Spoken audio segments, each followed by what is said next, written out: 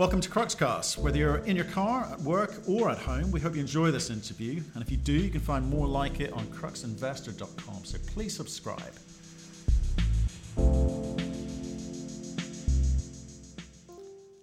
Hello and welcome to everyone. We are going to be talking uranium today with one of our favorite friends, Justin Huhn, Uranium Insider. Hello, Justin. How are you?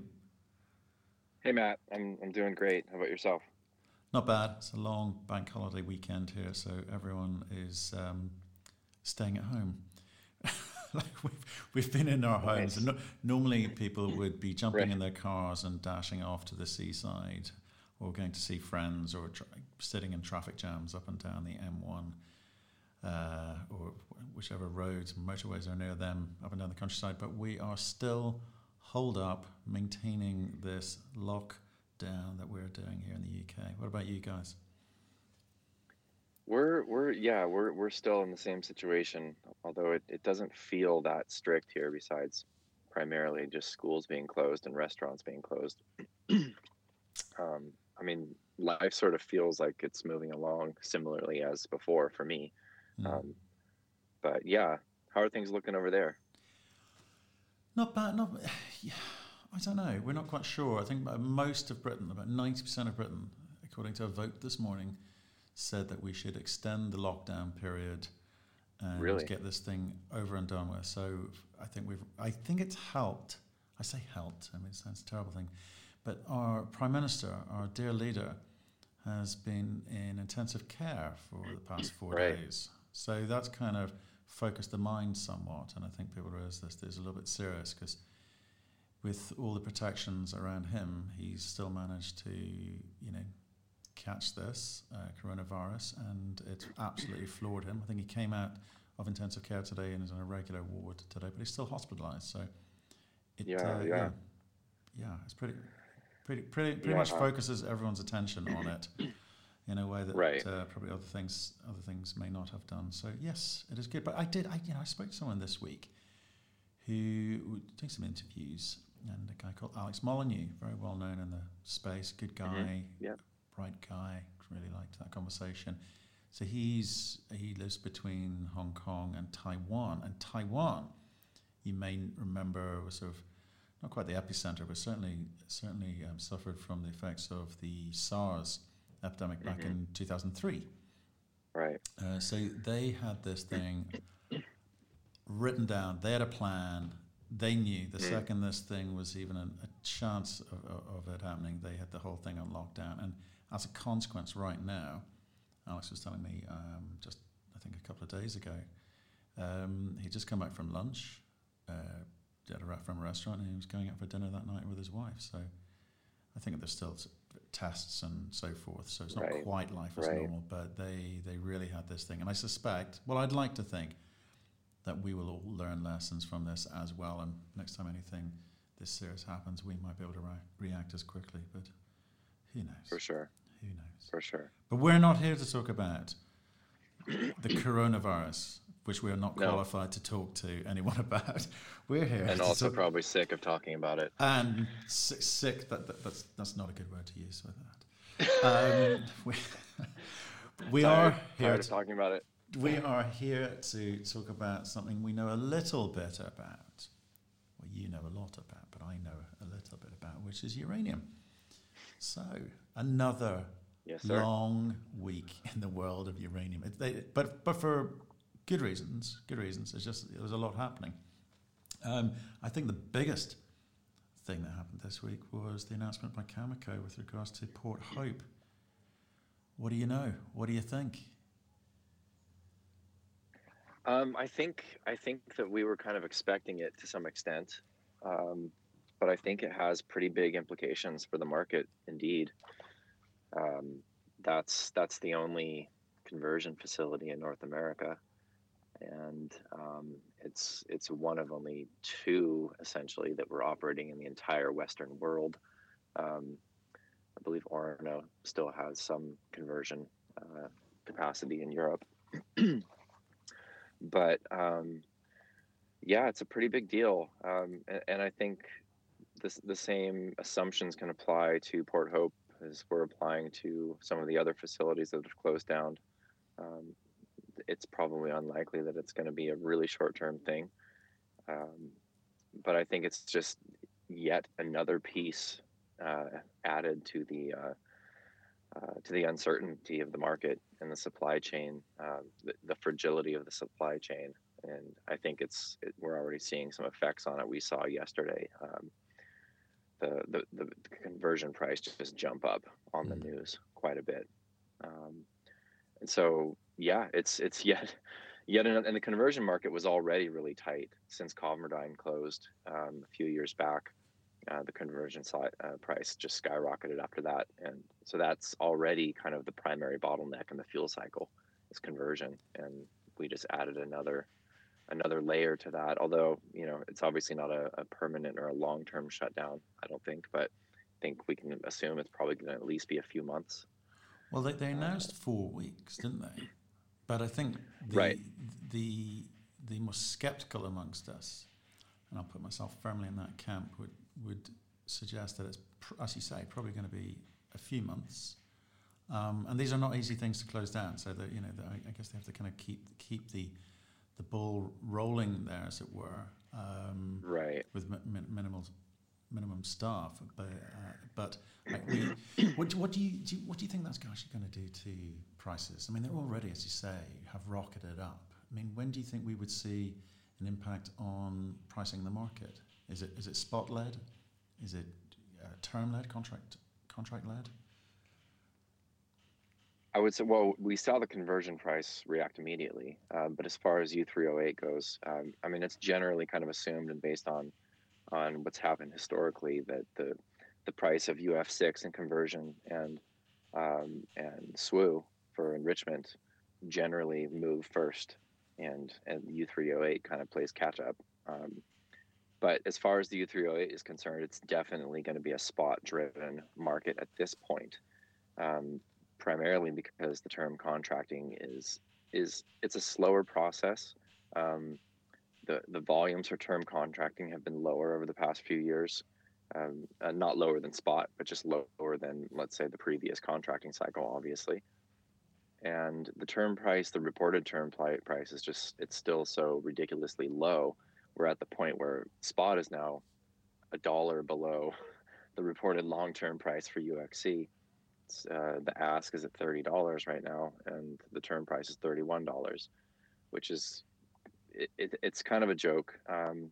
But we're certainly seeing the spot market wake up, and it's woken up ever since the announcement of Cigar closing. And I think all of these pieces, with Namibia imposing restrictions on mining, with Kazatomprom announcing their 66% cut for 3 months, all of these pieces are stacking up, and the spot market has certainly been active. We've seen, so Cameco is certainly in there doing some buying. I don't really know the volumes at this point, but we know that they're in there, and traders are definitely covering. And we're getting to a really interesting inflection point with spot approaching the term price, and something's got to give. I wouldn't be surprised if we see spot rise above the term price this month, considering that price won't be adjusted until the month end, if they adjust it. It's a big if, right? I mean, but that's I mean, there's a lot of great things you just talked about there. You've mentioned. So, obviously, I think this is a decision by Cameco which is not taken lightly, because it's profitable, or should be profitable. The margins should be good. I think that you're right. It's another thing in a long list of things which have happened in the last 3 weeks, which should turn the screw and continue to turn the screw on a very, very tight market. As we keep talking about, using this phrase, an opaque market where there's a lot of unknowns, but it would seem a bright light is being shone on a lot of those unknowns. We've got usually around this time of year, the announcement by the utilities as to inventory levels that we discussed last week. Mm-hmm. We very clear signals from a lot of obviously Cameco's announcement last week, with Kazatomprom from last week. We are seeing Rossing has closed down. I think I've also heard they've got union problems, some union problems. Apparently their eyes are lighting up with dollar signs because the Chinese are in discussion with the unions there. Husab Interesting. production has been reduced. Don't know the impact of that yet. Right. But nevertheless, it'll be significant. BHP still cracking on by all accounts. They're holding out. They're holding out. I think they're. Yeah. But even so, it's not going to be enough. I mean, people are going to have to reassess on a weekly basis what the negative impact on produced uranium U3O8 is going to be in the marketplace. And I suspect this week's number is a lot higher than last week's, and goodness knows what's happening next week. But it's all good for utilities. Do we think the utilities are holding up a glass of wine right now?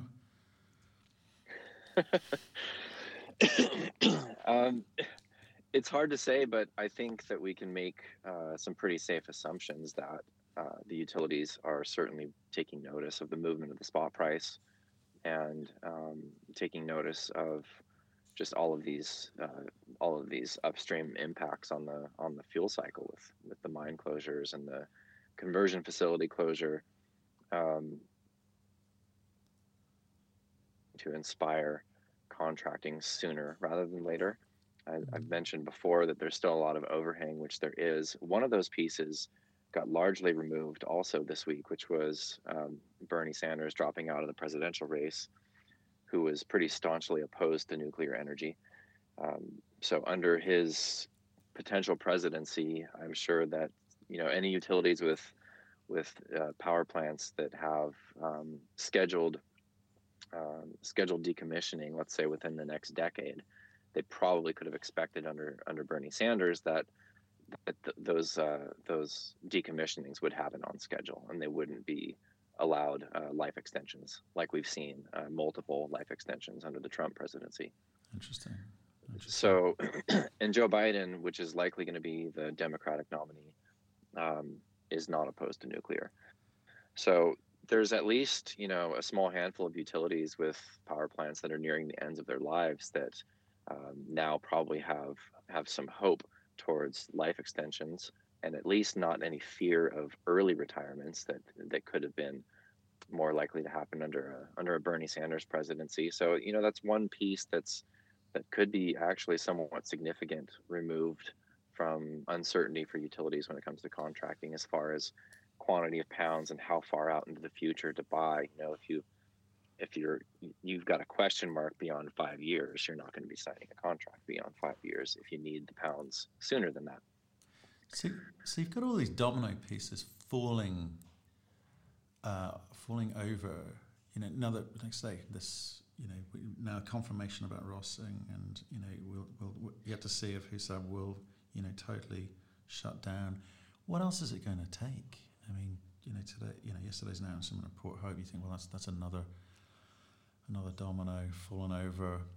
It's going to take. Do you think it's going to take one more big event, or do you think people are already quite nervous? Are there generalist funds now looking at this seriously? Because hitting 30 is one thing, and it has done that before during this cycle, but then quickly fell away again.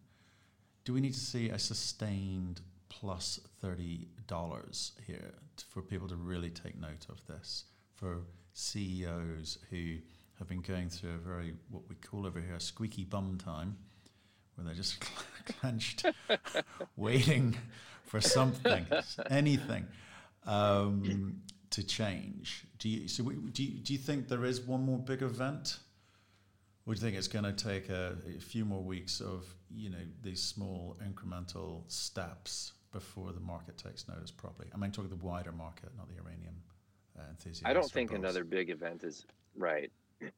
I don't think another big event is needed in order to maintain the continuation of an upwards movement in the spot price. Okay. You think we will consistently stay?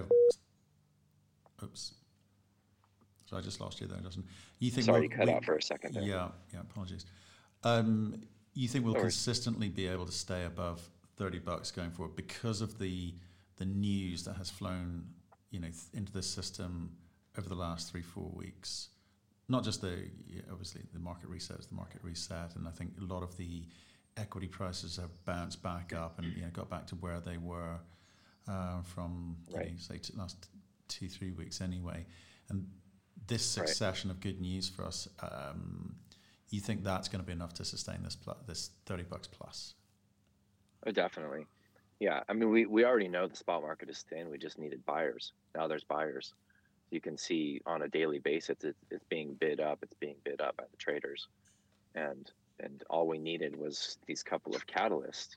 We just needed a pin to pop the balloon and get this thing moving. So now that we have a basically guaranteed short-term supply disruption, and there's not really been much of a supply disruption to the spot market per se yet. Although I think that we can. I listened to a couple of your excellent interviews with Brandon Monroe, and he's modeling in some production decline for BHP. Their Olympic Dam is the primary supplier to the spot market. But we also have Uranium One, which supplies to the spot market pretty consistently. And they've got JVs with Kazatomprom, so their supply is being curtailed, at least partially. And Orano has been selling a little bit into the spot market over the past couple of years. I have a feeling that they likely are not going to be doing that any further, at least for the moment, because their supply just got hit too. And so you have the spot market suppliers getting some production cuts happening currently. We know the market is thin. We've got traders covering. We know Cameco is buying. All the ingredients are there. So yes, we barely touched $30, almost $30 about 14 months ago. I think it was December of 2018. But, to say the most dangerous phrase in investing this time, it's different. The market is different from 14 months ago. It is. And I fully expect the spot market to keep continuing to climb. I don't think it's going to go up in a straight line. I certainly think that there will be some sellers that will do what they can to keep the market down. Primarily, traders like Itochu in Japan, they get offtake pounds from Uzbekistan, from Navoy, and their forward month purchases are based on the month-end price. So if you look at price action in the spot market on March 31st, which was last Monday or Tuesday, you could see that it dropped 50 cents, 75 cents. So they ended up getting this whole month's supply from Uzbekistan at $27 and a little north of $27, and they're going to trade that back into these carry trade, or potentially even into the spot market at $30 or higher. So you always see some forces doing what they can to manipulate down because the traders are trying to make that margin. But the general trend has been established, and I expect it to continue. Let's see if you're right. This time next Friday. Yeah. We'll mark your paper and see how you did. Right. Few other things happened. Yeah, let's see. Let's see, right? Few other things have happened. We saw the announcement of Fission Uranium. Dev Randhawa. He got funded. He got some money. Yes. What did you make of that deal? It was Sprott, wasn't it? Yeah, Sprott. Sprott came in. It's a Sprott special. What did you think of the terms? Well, I think it was a better option than issuing shares. Although I believe the deal included some warrants, didn't it? It did. Yeah.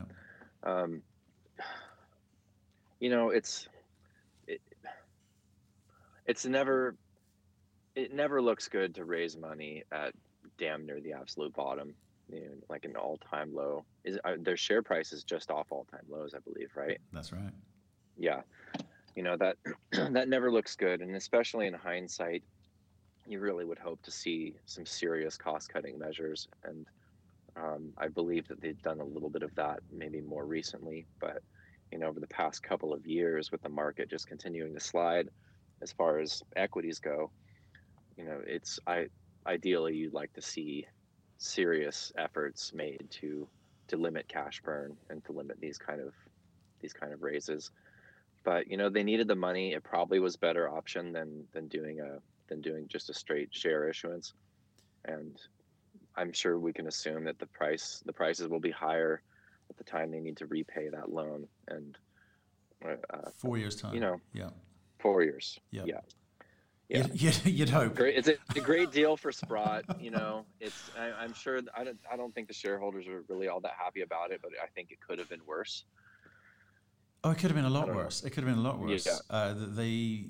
They may have found themselves in a position where they couldn't raise any money.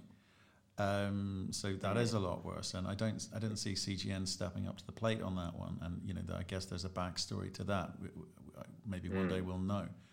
But yeah, it's a Sprott special deal. I mean, why not take advantage? It's not the first time, probably won't be the last. They're smart guys. You would if you could, right? Sure.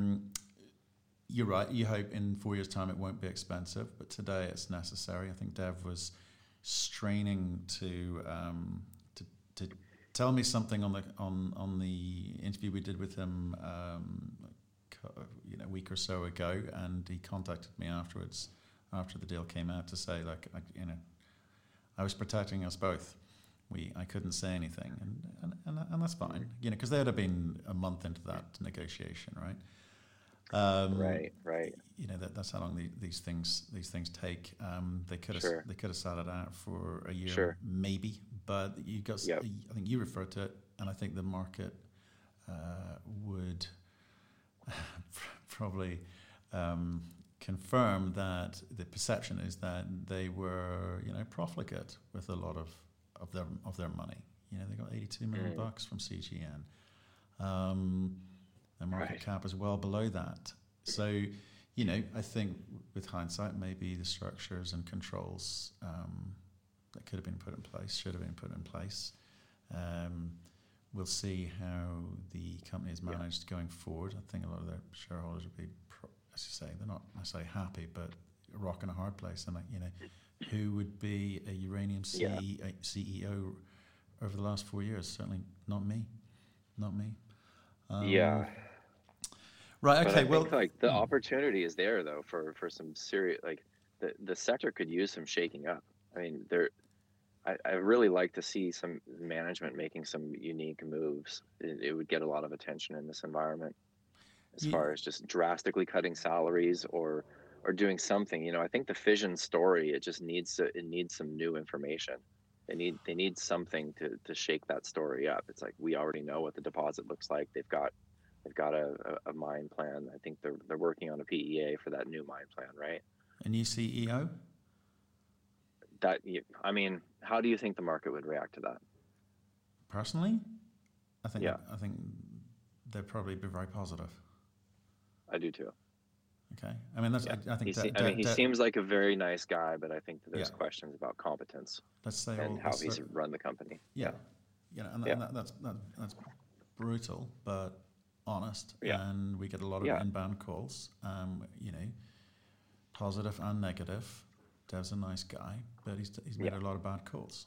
All right. So he may well still be here in 4 years' time, and that's fine. And with a higher price, people are a lot more forgiving. But I think you asked me what the sentiment in the market was. I think they'd say Dev's got to go. We're axemen, aren't we? I feel really bad having said that. I know, I do too. He's he's always been very cordial on Twitter, and yes. he seems very, very kind. But I think that I just think the company needs to make some changes and shake the story up a little bit. Well, what do you think? The big one I keep getting asked is the infrastructure cost, the capex costs for NextGen and fission together are insane.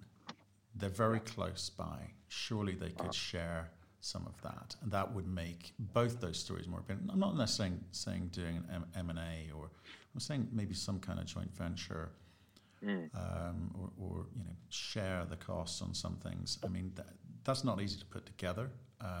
Right. We've done that in the past, and that's complex to paper, but it's a potential solution, because between them, that's they're looking at the best part of $2.5 million, a little bit more than that, $2.8 billion.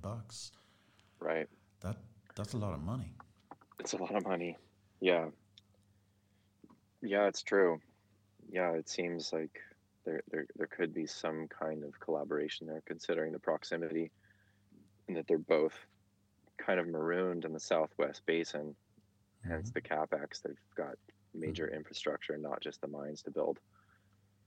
Yeah. Yeah. Well, there's an idea. Yeah. Okay. Yeah. Anyone got any thoughts on that one? Do let us know. Drop a note in the comments section, and you can give us your views, whether you agree, disagree, got a better idea. Let us know. Yeah, I think so. Right. Well, let's not talk about fishing anymore, because it's okay. Obviously a very deal. But the question, I just want to finish off on this one. So, who do you think the immediate winners of all of this cumulative good news? I'm going to call it good news, because it's not really good news, because people are being stood down, and businesses are closing temporarily, and standing workforces down. So it's off the back of bad news, but it's good news around the economics, changing sentiment in the marketplace for uranium. So let's agree that it is good news. Agreed. Who do you think the immediate winners are going to be? And I'm talking for retail, investors, who are looking for share price appreciation. What's your top three bets for immediate change? Well, I think if we look at the equities and how they've responded in general, almost all of them have moved up in a pretty similar pattern. And that could be just because the sell-off was so sharp, and the recovery, it was just kind of a given, considering that there was some positive news directly following such a brutal sell-off. I've been really pleased to see the price action of Cameco, especially considering that these mine closures and Port Hope closure is going to affect their bottom line. But yet we are seeing the share price rally. Just broke through the 200-day moving average, which is, a pretty classic, bullish trend line indicator. And I think considering that they're, besides Kazatomprom, the largest market cap company in the entire space, that they're going to be one of the very few options for institutional money to even be able to take a position. So that could be a more near-term winner. I really like Uranium Participation Corp and Yellow Cake here. Yeah. Especially at the discount to NAV. It's just a stupid, obvious trade, I think, considering the price action of the commodity and the fact that I think they're both still around a 20% NAV. I haven't checked it in a couple of days, but 20% discount, to NAV. And it's a nice, safer way to invest in the space without taking on simpler, risk with the miners. Yeah. If you don't know too much about the space, it's a nice, simple way. Uranium price goes up, your shares go up. Nice. Right. Usually, yeah, true. Good clarification. Usually, strong likelihood. Right. And who's your number three? Gosh, that's a hard one to just pick three. Let's see. Okay. Do you want four? I can literally change the rules for you. Oh gosh. You know what? I guess another one I would mention here that's an interesting play that you've interviewed a number of times, and also I think is Global Atomic. I like that. They've got they've their share price has made a really good recovery from, what is it, like almost 20 cents now at 44 cents. But yeah, they've that's a tricky one, because we potentially could see some interruption to their zinc facility due to the virus. That possibility exists. So I still like that company a lot, and I like it at this price still. They're actually coming on the show on Tuesday, Wednesday next week. Oh, cool. They've got a PEA coming out. Yeah. Now we did some maths on, well, I'm making a few assumptions here, but I'm gonna push the guy on Wednesday. I'm gonna push him around whether they get into early production by actually mining their flank zone, that because it's slightly higher grade, right? And spending a little bit less than the capex, and a lot of assumptions, but nothing complicated. Right. The numbers look good. I do like them as an African play, right? Okay, it's not Athabasca type grades, but they're not bad, and it's a big ore body they're looking at. So yeah, I'd agree with you. And again, like I don't hold shares. I'm not pushing this. I just said I just like the numbers. It's something we've been following, and I like following companies with interesting models. And you say they've got this zinc revenue as well. So it's an interesting one. So I think I'd give it an honourable mention at least.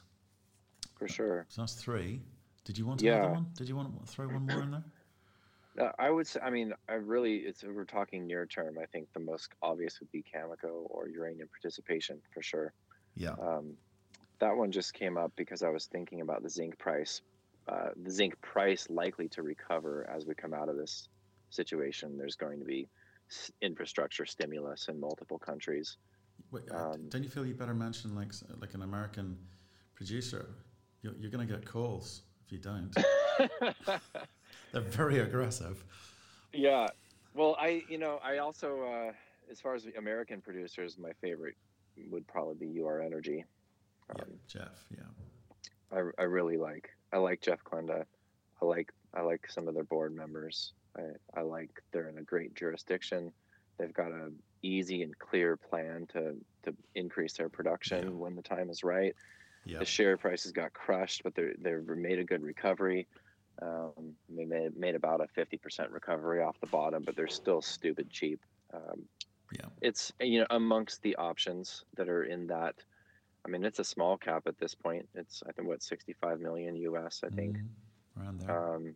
Plus, I really like it. They got inventory at surface as well, haven't they? So if they could wait, see a little bit of recovery there. I don't know what I'm not quite sure what they hope to sell that at, but that's free inventory, not in any of the remaining contracts which they're seeing at. So because I know they've also been buying in the market. But yeah, we enjoyed that interview. I think people should go back and listen to Jeff. Yeah, very straight talking guy, very simple plan. Yes.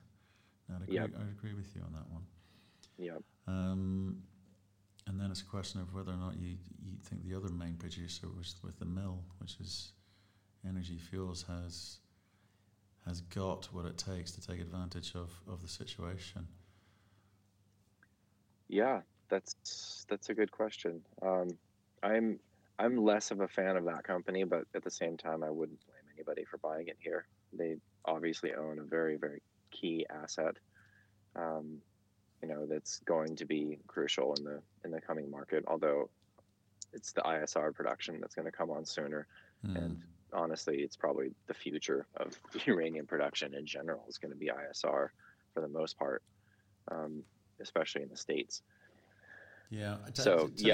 I've another one I would like to throw in there, which is, and again, don't own shares, not pushing an agenda or anyone here. Just we just have had a couple of quite good conversations with a guy, and that's Mark Henderson at Laramide. They're an Australian company, but with a US asset, ISR, a small ISR project. Again, it seemed like a simple story. Haven't really dug into it, but it, on the face of it, potentially could get into early production at a very, very low cost. So definitely worth, watching that or investigating it a little bit further. So I like Mark Henderson a lot. I think he's a very competent operator of that company, and they've got a really interesting story. Yeah. There's something there. There's something there. I enjoyed his interview with you a lot. That was a good one. The company's kept pretty quiet over the past year. Yeah. They did a little bit of a debt restructure recently, which I think was a very good move for the company. The debt that they took on was primarily to help to fund the purchase of their main assets in the U.S., the Church Rock and the Crown Point properties, which are just killer ISR assets. And I think they've got one permit left, the groundwater permit, which they They're just kind of waiting for the prices to recover to go after that one. It seems like they assume it shouldn't be a problem to get it. Yeah. And then they've got those big assets in Australia. One of them is in the jurisdiction that uranium mining is banned, but there's an election this year, and they are expecting it to go back to a conservative leadership that could change that. So kind of this back pocket asset, like maybe what if kind of thing in the future. Yeah, it was the Westmoreland project. Yeah, that's right. It's a fairly cheap option for them, and I think it's parked up. They're not spending too much money, and certainly not a lot of time on it. It's there for when the price is right. For sure. But there we go. We've covered a lot of ground there, but I guess I better let you go and get back to whatever it is that you're doing. What are you doing today? Tell me a little bit about what you're about to trot off to do.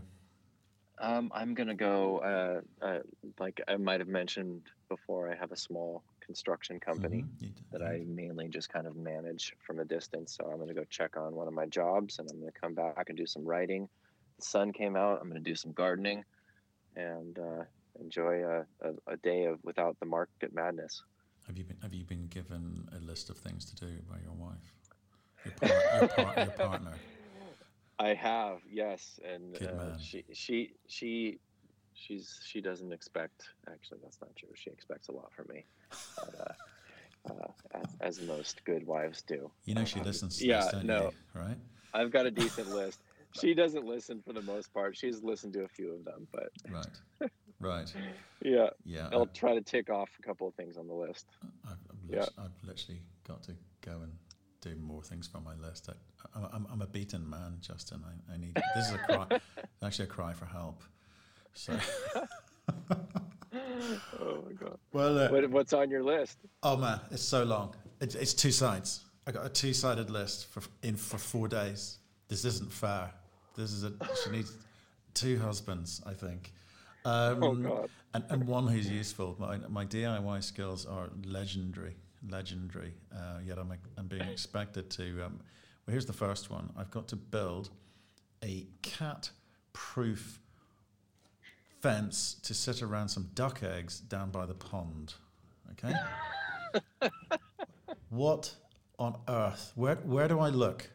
Where do I look for designs for a cat-proof duck guarding? I know. Well, you're in the building business. I mean, it's going to have a roof, right? A cat will climb up and over anything. We've got Bengals. These cats are Bengals, and they can leap 6 feet. Oh my gosh! You have Bengal cats. My wife would be so jealous if she heard that. She's dying to get a Bengal cat. She can have 2. I will post them immediately. They're hers. Give her the good news. Will do. Okay, well, look, I better let you go. Enjoy your weekend, and we look forward to speaking to you next week. Hopefully as busy as this one. Very good. Take care, Matt. Thank you. Thank you for listening. If you've enjoyed the interview, why not subscribe to Cruxcast or our website, cruxinvestor.com, and of course our YouTube channel, Crux Investor. Plus, you can catch us most days on Twitter and LinkedIn. We really love getting your feedback, so please keep it coming, and we'll speak to you again soon.